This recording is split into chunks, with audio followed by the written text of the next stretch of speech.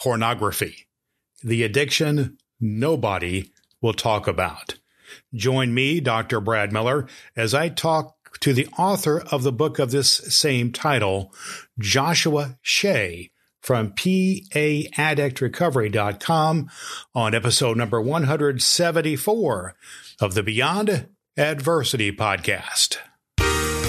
Addiction that you see, you build a tolerance to, because you are not, sex addiction, porn addiction is not about what's going on between your crotch. Addiction is addiction is addiction. It takes place in the brain. Hi, this is Dr. Rebecca Louisa Smith, the author of Born to Do It, where I help you tap into your soul purpose and become a leader in a business niche using powerful spiritual techniques. Dr. Brad Miller has a powerful podcast for Beyond Adversity, which will help you to overcome adversity to achieve peace of mind.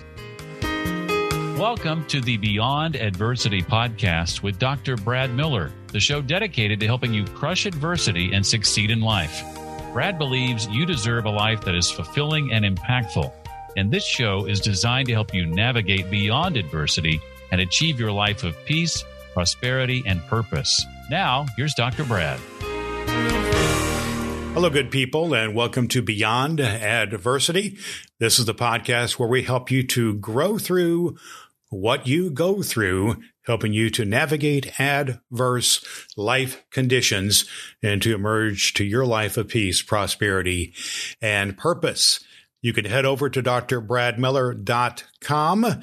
There you can find over 170 episodes of this podcast, which will help you to get through and overcome adverse life conditions in your life. Lots of helpful tips there, and we have a free gift for you as well.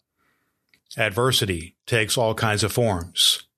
It can be depression or divorce or debt or death. It can even be disease. And one form of disease is addiction. There are lots of different types of addiction. There is certainly drug addiction and alcohol addiction, but there's also the addiction to pornography.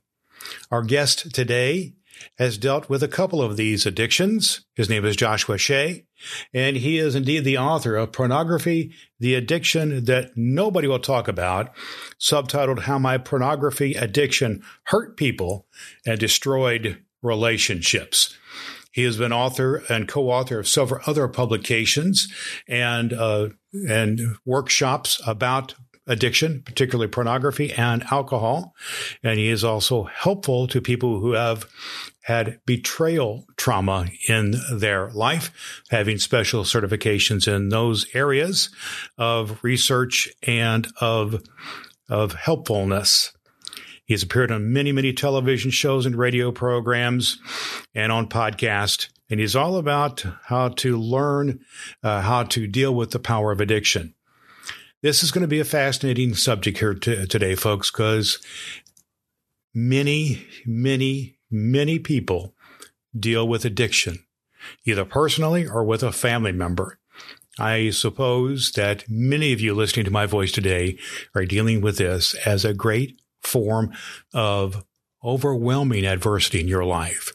We're going to address it here today, including this form of addiction, which is often kept in the shadows, the addiction of pornography.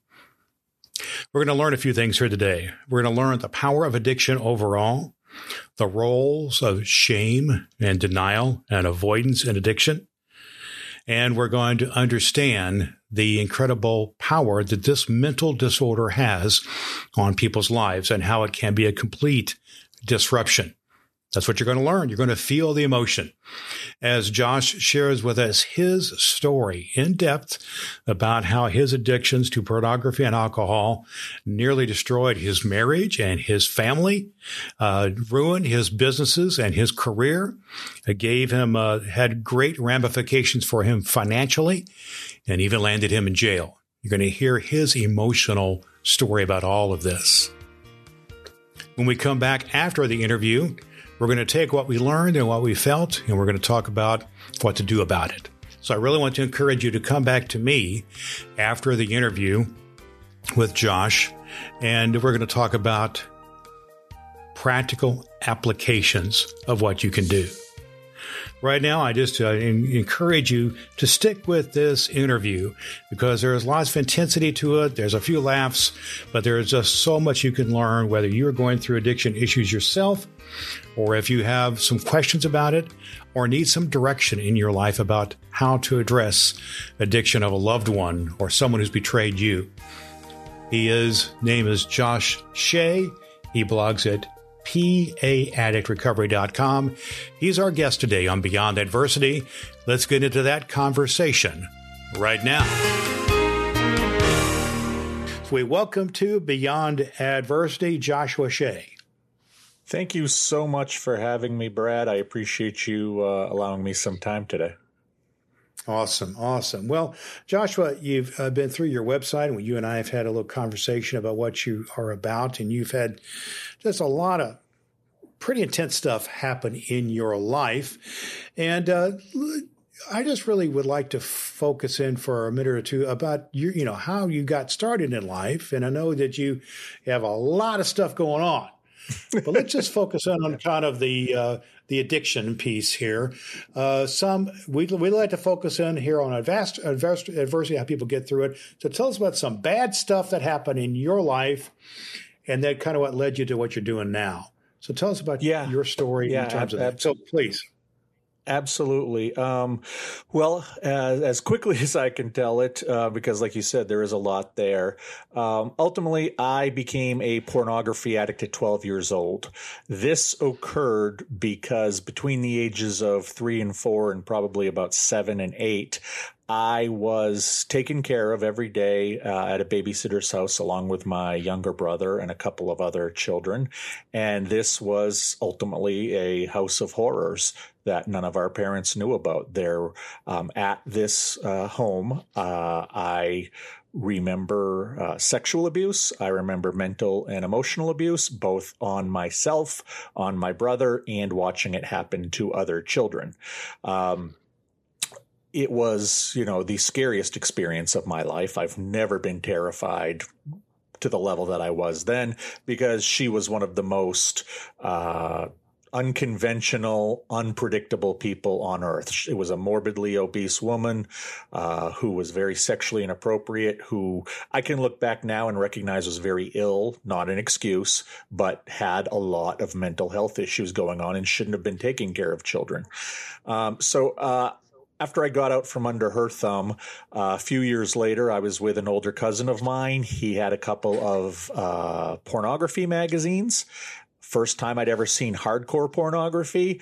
And I will tell you that something just came over me. It was like a warm feeling, a warm glow. You hear it from heroin addicts, how they take it in and it's just a warmth. And that's how I felt the first time. The only other time I ever felt this kind of feeling was about 2 years later when I got drunk for the first time at a wedding. And from that point forward, 12, 14 years old, from that point forward up until I got into recovery at 37, it didn't matter where I was in life, whether I was high school or college or career. It didn't matter if I was dating or had nobody or was married.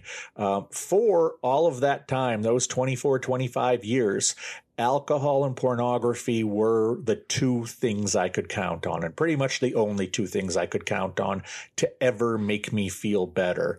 And if you look at my timeline, like any other addict, you can see that there was a lot more use of both the alcohol and the pornography when things were worse, when I was stressed out, and especially when I feel like I didn't have a lot of control in the world, because pornography for me was about control. And then I made the biggest mistake of my life when I was 35, 36 years old. This goes back to the very beginning of 2013. So we're coming up on, 9 years now. I was a publisher of a fairly successful magazine here in Maine where I live. And we actually had 3 titles that we published. And after about 6, 7 years, this company started to plateau. I am a great writer. I'm a great editor, great designer, not a good businessman. And if I have a lot of money being thrown at me, I can hide that fact for a while. But we got to the point where revenues plateaued, then they started to decrease, and our expenses kept increasing. And I saw that the writing on the wall of where we would be 6 to 12 months away if I didn't turn things around. And so this is one of those stressors you were talking about a minute ago. This was a stressor like I have never had before, because as I was going through this stress, I knew I drank too much. I hadn't even recognized I had an pornography issue at this point. And I made the horrible decision to pull myself off of my bipolar medication. When I was 22, 23 years old, I was diagnosed bipolar. Dead on accurate diagnosis. And I was on meds after that. I think that I romanticized the mania, and I decided when I was 35, 36 that I needed that energy. I needed that creativity that I had when I was 21, 22. Need the meds anymore. You were going to take care of yourself. I don't need the meds. What I need is the creativity and ability to sleep a couple hours less every day if I'm going to save this company. Because I looked at the medication almost like a restrictor plate on a race car, that it was holding me back. So I took myself off of it, believing that this would help. And within 2-3 weeks, my alcohol was double or triple what it was, my intake, and then my pornography use quickly became double, triple, even more. I used both at times I never did before. I used much longer. I got much more extreme.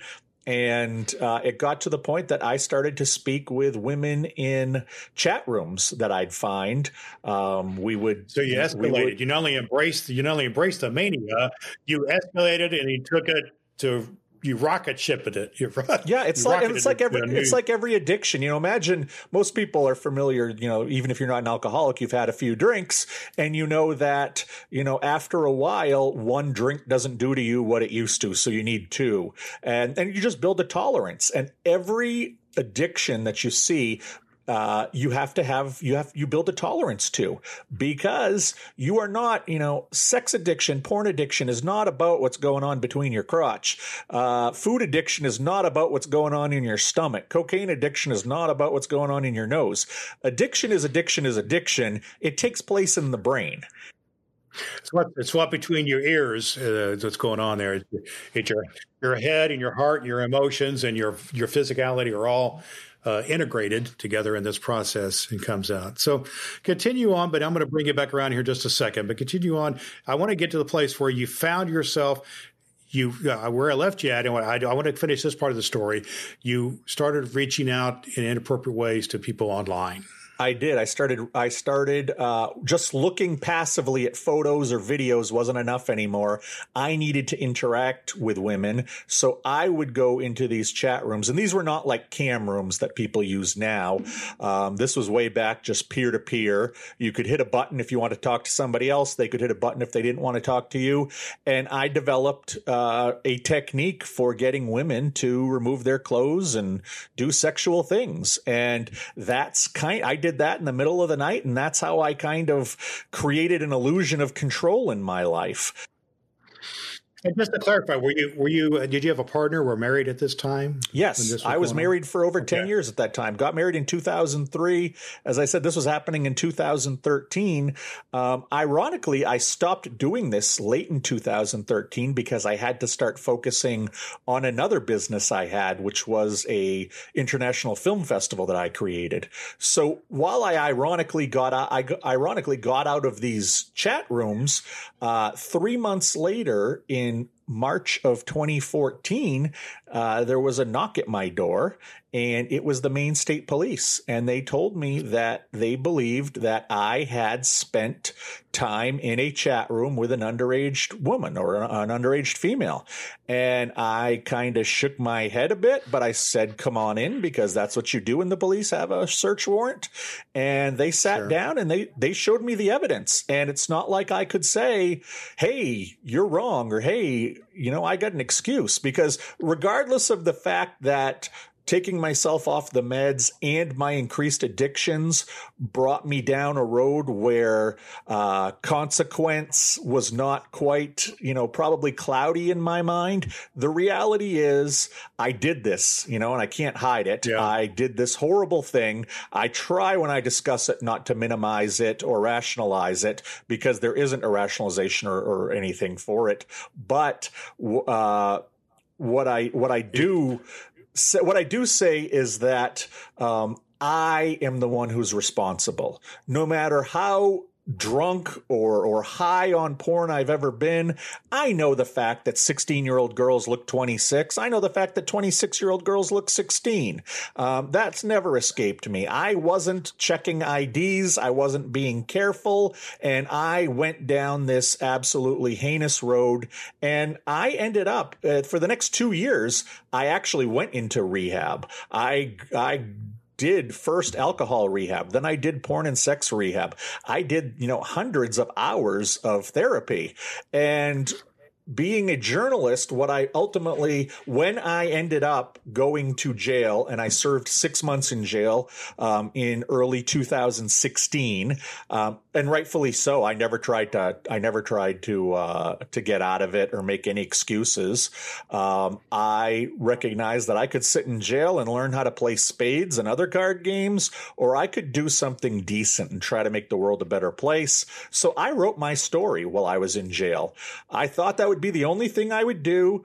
But the story ended up coming back at me when all kinds of wives and girlfriends and mothers and concerned dads and sisters wrote to me and said, "Oh, I can't believe you got through this. I have a blah who is having issues with pornography. Can you help me?" That evolved into talking to the partners who I learned about betrayal trauma, and I learned about what my wife was going through.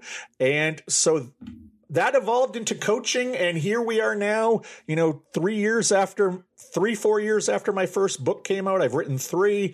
I'm a full-time coach. I still speak whenever I can about the topic of porn addiction. We need to talk about this as a country if we're going to start addressing it. Well, it's a reality that is pervasive. It's just not talked about too much. And addiction in general is really not dealt with a whole lot, not to the extent it could be. But I am interested. One of the things I'm interested in learning more about is you mentioned about betrayal. The betrayal aspect of this. I know that you more than likely had to do something surreptitiously. I'm not saying a good word there, in the shadows, so to speak, with your wife around and things like that. How'd that shake out with your wife in this whole process? Were you able to save the marriage? Tell me a little bit about this, how that shook out. And when I met her, I had already been a porn addict for 12, 13 years. So, this is one of the things that when I coach partners of porn addicts who are feeling ripped apart, like I'm not enough in bed, I'm not pretty enough, all of these things that they first believe, I have to explain, in most cases, we've been porn addicts for long before we ever met you. You had nothing to do with this because this isn't about you. This is about what's going on in our head. And it could have been anybody as our wife. And this would have happened. But anyway, with my wife specifically, she had the attitude towards pornography of, well, boys will be boys. And she knew I looked at it once in a while, but had no extent to what I really looked at it. And no idea that I had a problem, because alcoholism was what she thought my problem was. That's real obvious when you're an addict to alcohol. You smell, you slur, all that. You can't really see a porn addict. You can really look for it and maybe see, but nobody looks for one. So she had no idea. Then after I was arrested, she was the one who actually bailed me out. And I got to the car that she was in, and I said, "Listen, I'm not going to stand in your way here. You want a divorce? It's yours. You want the house, you want the kids, you want the cars, you want the pets. It's all yours. What what I am, putting you through is nothing that any wife should have to go through. So I'm not going to fight you on anything. She said to me, can you tell, I have one question. Did this involve little kids? And I was like, oh, absolutely not. This was teenage girls. This was a teenage girl. And I, had no idea she was a teenager, although I probably should have known, but no little kids. And she looked at me and she said, well, I think everybody in this family knows you've been sick for quite some time. We've tried to talk to you. Your business partners have left you. There have been so many red flags lately, and you just won't pay attention. Maybe this is the thing that will cause you to get some help. Well, and so that's amazing that you had. I'll put the word out there, and I'm going to say the word grace. You had a very grace-filled wife there, and you've had a blessed life in the sense that you had this, I'll say it, a kind of a come to Jesus moment, or whatever you want to say, a dramatic moment of being caught and dealing with the consequences. So let's talk for a minute, Joshua, about what you did about it. Okay, you've been addicted to porn, you've been addicted to alcohol, you've been caught by the law, you've spent some time in jail, your wife knows about it, your business, you've lost your businesses, and you've had great stress financially, I'm sure. What'd you do about it? I know you wrote the book, but tell me about either when did you write the book, or what were some of the actions you took to break the addiction or at least to manage it? Well, I'll tell you a great come to Jesus moment was actually the day after I was arrested. I went to see my lawyer for the first time. I went with my father and I went with my wife. And his first question was, is this a litigation game or a sentencing game? And I said, no, it's sentencing. They got me. I did this, and I don't want to try to pretend I didn't.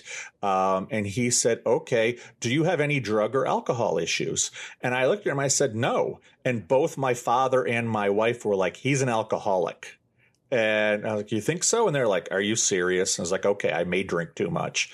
And he said, well, we have a list of facilities we can get you into and get you some help. And I said to him something to the effect of, okay, hey, that's cool. 4 weeks, get me a certificate. I'll show it to the judge.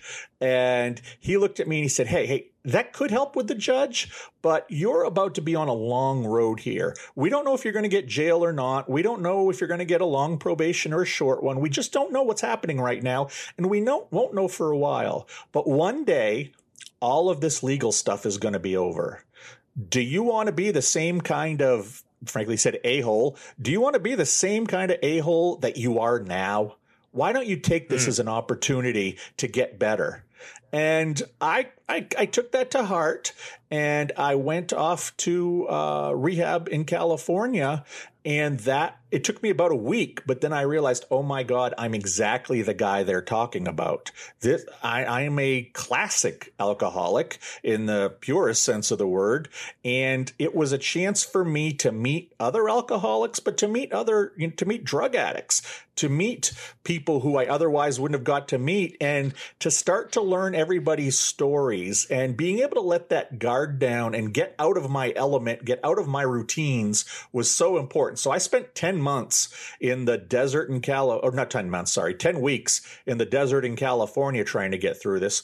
When I got back, I started to see the therapist I still have today. A lot of intense stuff. After about 5-6 months of that, we decided that it would probably be best if I went to a sex and porn rehab in Texas, because there was still a lot of work to do there. When I got there, it wasn't hard. The staying away from porn wasn't hard because I'd already done it for a year. And frankly, the idea of going to jail, the idea of breaking my bail, any of that scared the hell out of me. So I didn't look at any pornography, but I went to the rehab, and that was where I started to do the trauma work. And that was such a big deal, where I realized, it isn't about the addictions. It's about why I became an addict, how I became an addict. And I started the process of uncovering that stuff. And that's part of what took you all the way back to your childhood, the babysitter and so on. Absolutely. I was in alcohol rehab for 7 weeks before my case manager said, I think you have some issues around sexuality, specifically pornography. I'd like you to see this guy off campus who I know, he's a colleague of mine. And I went to see him, and I saw him probably 8 times in the last 3 or 4 weeks I was at that rehab. He was the one who introduced me to the phrase of pornography addiction. He was the one who made me realize I had an addiction, where it came from, and the fact that it predated the alcohol and probably ultimately caused even more trouble than the alcohol. And that's when I understood that I wasn't dealing with just one addiction. I thought the pornography use was a bad choice when I was drunk. Turned out it was a completely different thing. And when I started down that road, that was where I really started to understand my problems, because alcohol was really just about numbing. Pornography was about feeling powerful. Well, you both of them are one's a depressant, one's a stimulus. And so you were it's self-medicating on both ends, so to speak here. Yeah, that kind of thing. So, exactly. So let's talk for a minute or two, Joshua, about the solutions here. We talk about the actions you took. Now let's talk about process to get through it. And one of the things that I'm a believer in is that, and of course, if you went through alcohol treatment and the 12 steps or whatever you did there, a part of the process then is to get connected out to, an alcoholic, a sex addict, anybody addicted is really self-absorbed in your own world, your own problems, that type of thing. So what kind of connection or what role did it play? Any kind of a sensibility about a higher power, something greater than yourself? Spirituality, it could be religion, meditation, anything else. Tell me about the role any of that played in your process of transforming. Well, I tell you what's interesting is that I was raised Catholic here in Maine, and my parents are very old school conservative Catholics. So I was dragged there every Sunday, kicking and screaming, whether I wanted to go or not. I went through all of the sacraments or whatever you call them, up through. I went through confirmation, and then once I started living on my own, I walked away because I was never able to get answers about spirituality that I wanted when I was at church. So I walked away, and for probably 15 years, I made the joke that I was a non-practicing atheist because I just didn't think about about spirituality. It wasn't until I was actually in jail writing my first book, and I had to write this book with like mini golf pencils into a notebook. It was a horrendous experience actually writing it, but I noticed about halfway through the book, when I was writing, I would say, like, all of a sudden the universe came and told me to say this. All of a sudden the universe parted the skies and it was a sunny day. And as I kept writing this, I recognized I'm just allergic to the G word, God. I use the word universe. I've always used the word universe. And when I think about it, I'm one of the most faith-filled, optimistic people I know on earth. And I just haven't attached it to a religion or to a spirituality. I haven't put labels on it. But my goodness, all this time I thought I didn't believe in anything. I actually have this great reservoir of faith. And ever since then, when people are, do you have a higher power? And I say, yes, it's not necessarily attached to any book or religion, but I absolutely believe that there is a power out there, an energy out there that is keeping things in check and balanced. And it does have a big piece to do with karma. Yeah. And it's a part of the transformation process. That's what I want to mention in this process and how people do this. And you've mentioned your wife and your therapist and the people at the treatment centers that you were at. So tell us about the role that positive, healthy relationships play in transformation in your case and some of the things of what you teach. Because we know there's you experienced very unhealthy relationships when you were a child. But tell us about the role that positive, productive relationships and accountability play in a healing process. Well, the reality is I understand that if I started drinking again, if I started looking at pornography again, I can't really hide it from my wife. Not that we have filters on everything, but I'm just not a good liar, and I seem to get worse at it as I get older. And so she would leave me if that happened. My kids would probably stop talking to me if that happened. There is no picture of any naked person doing any naked thing in this whole naked world that would get me to trade in my family for that. So that's a big motivator. During my recovery, the early recovery, which is especially, challenging because you're changing your life and changing your attitudes, I knew that if I wasn't doing the hard work, she was not going to stay around. And I also, in early recovery, I lost a bunch of weight. I started to feel better. I felt better, spiritually, mentally, emotionally, mentally, every way you can feel better, I started to. And it was like, this is fantastic.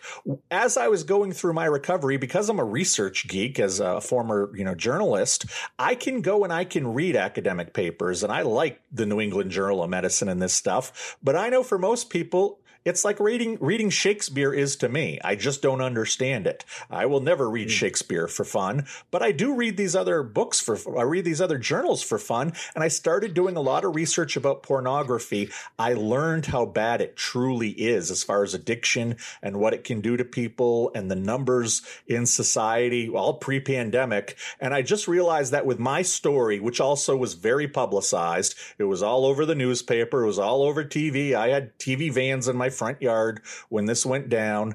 And what I realized was, because I couldn't hide from this, I was not anonymous in my area. I was also a city councilor, so I was very well known in my area.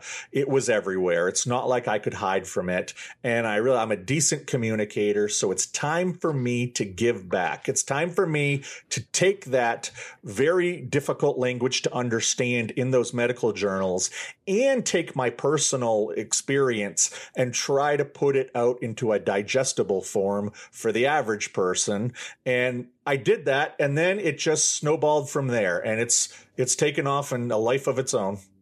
Let's talk about how that's manifested itself, and how you've then taken all of this and be able to process it and put it into some books. And you're a researcher, you're a smart guy, and you had a cognizance about what was happening to you even while you were doing it, where so many people just dive into the bottle or dive into the porn sites or whatever and just get lost there. You had at least cognizance about what was going on. So you're a process. And so what did you come up with, Josh, for some of the processes or habits or tactics or practices that you learned either from your own experience or from your research that are helpful to people who may be addicted?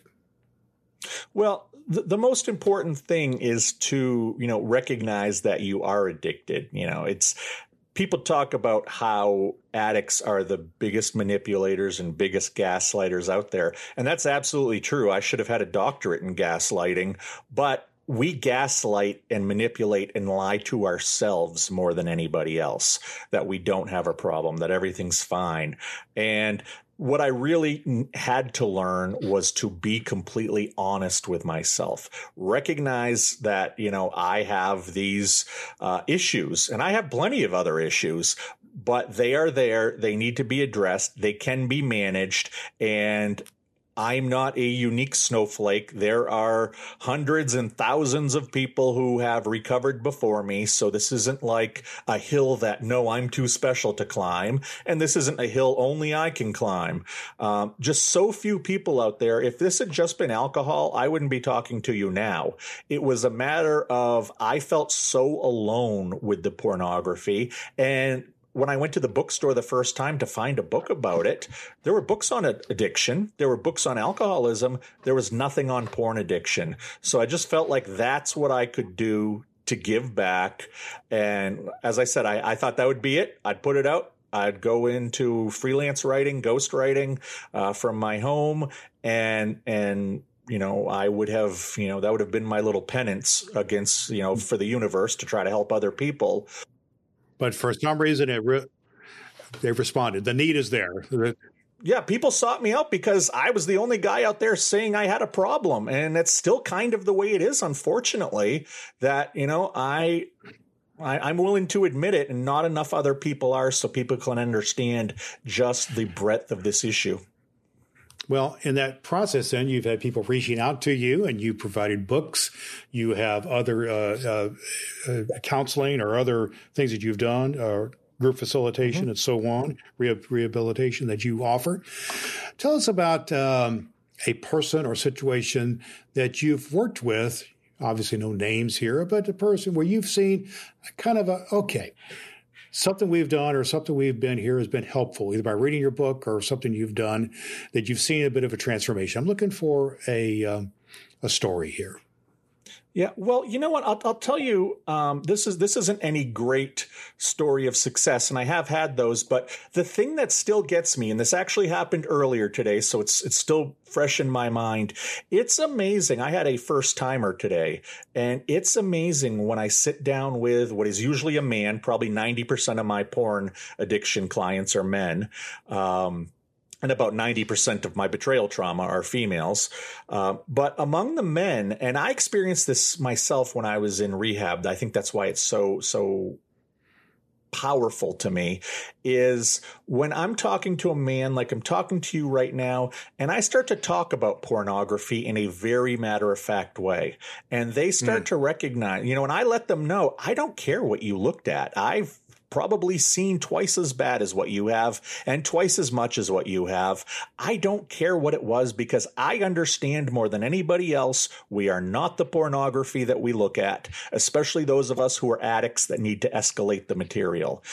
You cut through the shame. Is that what you did? Yes, exactly. There's going to be no shame. There's going to be no judgment. There's going to be no embarrassment. I had this problem too. I got through it because people didn't make me feel bad. When you make somebody feel bad, they're not going to communicate with you. So to see these guys, it's almost a physical,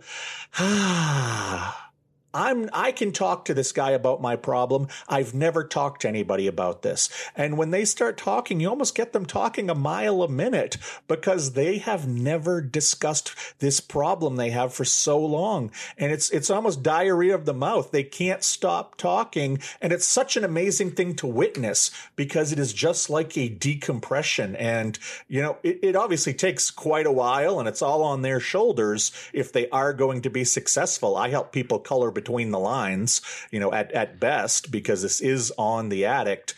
But knowing that there's somebody out there who's been through this, who isn't going to judge, and who has been successful in getting through this means so much to so many men who have never met that guy before. And that's really where I feel the best on a day-to-day basis, is when I see a guy just finally not feel alone anymore. Well, it's that transformative moments which make all the difference. You kind of pull the plug on things or open up the floodgates, whatever metaphor you want to use. I used to call it, when I worked with people, they were bleeding all over the place, meaning they just kind of, it's like you stuck arm or something, all of a sudden they gush out because they've been holding things in. Yeah. And that's amazing when that happens. And hopefully, and sometimes people bleed all over the place and they don't recover, but you're offering a process here, Josh, that is greatly needed out there, addiction overall and porn addiction in particular. And, I love the betrayal piece you're doing as well, because I've seen my share of that as well. Wow. So some good stuff here. And I just want to thank you for being a bit of a risk taker and being vulnerable in what is an area of shame for so many people. And I think, we could talk in a whole nother episode about that, but about how you have been a risk taker, and obviously people are responding. And so how can people be in contact with you if they want to reach out to you about learning more about what you offer, your books, or anything you're about that people can connect up with? Tell us about that. Yeah, best place to find me is at my website, where there are links to everything I do. There's also a lot of resources, a lot of information that I've written over the years, in addition to my books that's there as well. That is paddictrecovery.com. P like Paul, addictrecovery.com. And if you want to find me on, Twitter or Instagram, that's paddictrecovery.com as well. If you have any questions, you can reach out to me through any of those ways. I'm out here to answer questions, provide interviews, provide information, try to help people. We need to understand this problem in society. And until we can talk about pornography like grown-ups, we're not going to talk about pornography addiction. So, one of the things I try to always, bring up to people is that we've had a 30, 40-minute conversation now, and we have not talked about any even R-rated content in pornography. You don't have to talk about pornography, the content, to have a discussion. And the other thing I'd just quickly say out there to parents is the stay away from pornography for your kids discussion is not the birds and the bees. It's much like staying away from cigarettes, staying away from alcohol, staying away from the dangerous stuff that you don't want your kids touching. You may need to start thinking about making pornography part of that, because we have 4.8 billion smartphones in the world. Not all of them have filters, and it's not a matter of if your child is going to see pornography. It's a matter of when, and if you can prepare them for it, you're going to be better off. Part of me and part of what drives me is I wonder if my parents or anybody who was a teacher or a doctor or anybody along the way, could they have said anything or showed me anything that wouldn't have resulted in me being a porn addict? I don't know the answer for that, but at least I can try to put some stuff out there and maybe help some people out so they don't go through what I did. And the other thing, I just want to say one more thing, please, is that anybody who's listening and thinks this guy really went off the deep end, that's not me. I never thought I would go that far. Do you think I thought a guy with 2 kids, 2 businesses, a local politician, do you think I'd end up in a jail cell for pornography? If I can get there, anybody can get there. Sure. Well, that's part of the deal. When you get wrapped up in your addictions or your adversity, as we like to say here, you can either end up in a ditch or you have to really work hard to get out of it and to move on beyond adversity to something better. We like to say a place of peace and or prosperity and purpose. And we're going to put a connection. We're going to put links to everything you're about here, Joshua, at drbradmiller.com. And I encourage people to reach out and to connect with you because basically, everybody knows somebody, whether you know it or not. Everybody knows somebody who's somehow in an addiction process. So I want to thank you for being helpful here to our audience today here on Beyond Adversity. And I wish you well and continue with the recovery process for you and your family. Our guest today on the Beyond Adversity podcast, Joshua Shea from paddictrecovery.com. I just want to say just a word of thanks to Josh Shea from paddictrecovery.com for sharing in depth his story here today. That just takes a lot of guts to share his story. And a part of what he's about, of course, is getting addictions out of the shadows and out into the open and to deal with it forthrightly as an adult. He is what he would say, and to not keep it in the shadows. So let's talk about it for just a moment here about practical applications, the things that you can do. Remember, we talk about learning and feeling and doing here on the Beyond Adversity podcast. We learned what addiction is and the power that it has. We felt the emotion is about to destroy his life. What are you going to do about it? In Josh's case, he decided to write about it, and he decided to create programs and to be involved with teaching other people about the addiction and what they can do about it. So he has got his accreditations. He's a certified betrayal trauma coach, and he has been on many different television programs, TEDx talks, podcasts where he speaks into this area, and he's not afraid to do it because he knows that the opposite of reaching out and making himself exposed this way is staying in the shadows. So that's what I want to share with you is the action point. You got to get out of the open if this is a part of your life. If it's a part of your life, you have to deal with it like an adult. You have to get it out in the open and to deal with it personally and interpersonally. And sometimes we hear about folks who help their beloved one to see the light, as it were, but it's to get it out of the shadows and get it into the light so that can be disaffected that way. So let's talk about a couple ways you can do that.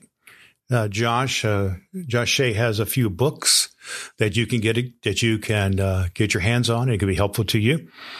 The primary book we've been talking about here today is The Addiction Nobody Will Talk About: How My Pornography Addiction Hurt People, Destroyed Relationships. That's a great place to start. But also, I would encourage you to go over to his website, paddictrecovery.com, and we'll put a link to that at drbradmiller.com. And he lists a number of questions there which can help you begin this process there. questions like, is it time to, in your life, make necessary changes? Is it time to stop making excuses and ask for help? And he goes on to ask the "Are you?" questions. Are you unsure if pornography is an addiction and you need an expert opinion in your life? Are you dealing with the betrayal trauma for a partner who can't admit that they're addicted to this? Are you looking for a way to get out of this addiction? Maybe Josh Shea or someone like him is someone you need to be thinking about working with. Sometimes it's really a good idea to have another party involved when these things come along. So that's my encouragement to you. Face the facts, get it out of the shadows, and then seek help. Here at the Beyond Adversity podcast with Dr. Brad Miller, we are a source of help for you to deal with adversity in your life. We are all about the process of people getting them from wherever they are stuck. Maybe they're stuck in an addiction. Maybe they're stuck in depression or going through relationship issues or financial issues or death in the family. These are some of the areas where people get stuck in the ditch and they need a way out. And we have over 170 episodes of the podcast of Dr. Brad Miller with many, many people who teach you processes to get you out of the ditch and on your way to the place we like to call the promised life, the place of peace and prosperity and purpose. You can do it. We're here to help. I have a doctoral degree in transformational leadership. That's where I can help in my teaching as well. You can always go to drbradmiller.com for not only the back catalog, but we got a free gift for you there that can be helpful to you as well. We are always here to be helpful and to help you to always grow through what you go through. So until next time, friends, blessings on you. And remember to always do all the good that you can. Thank you for listening to the Beyond Adversity podcast with Dr. Brad Miller. You can find a complete archive of all episodes at drbradmiller.com. That's drbradmiller.com. Or subscribe for free through Apple Podcasts and never miss an episode. Each week, we bring you a message to crush adversity and live your life of peace, prosperity, and purpose.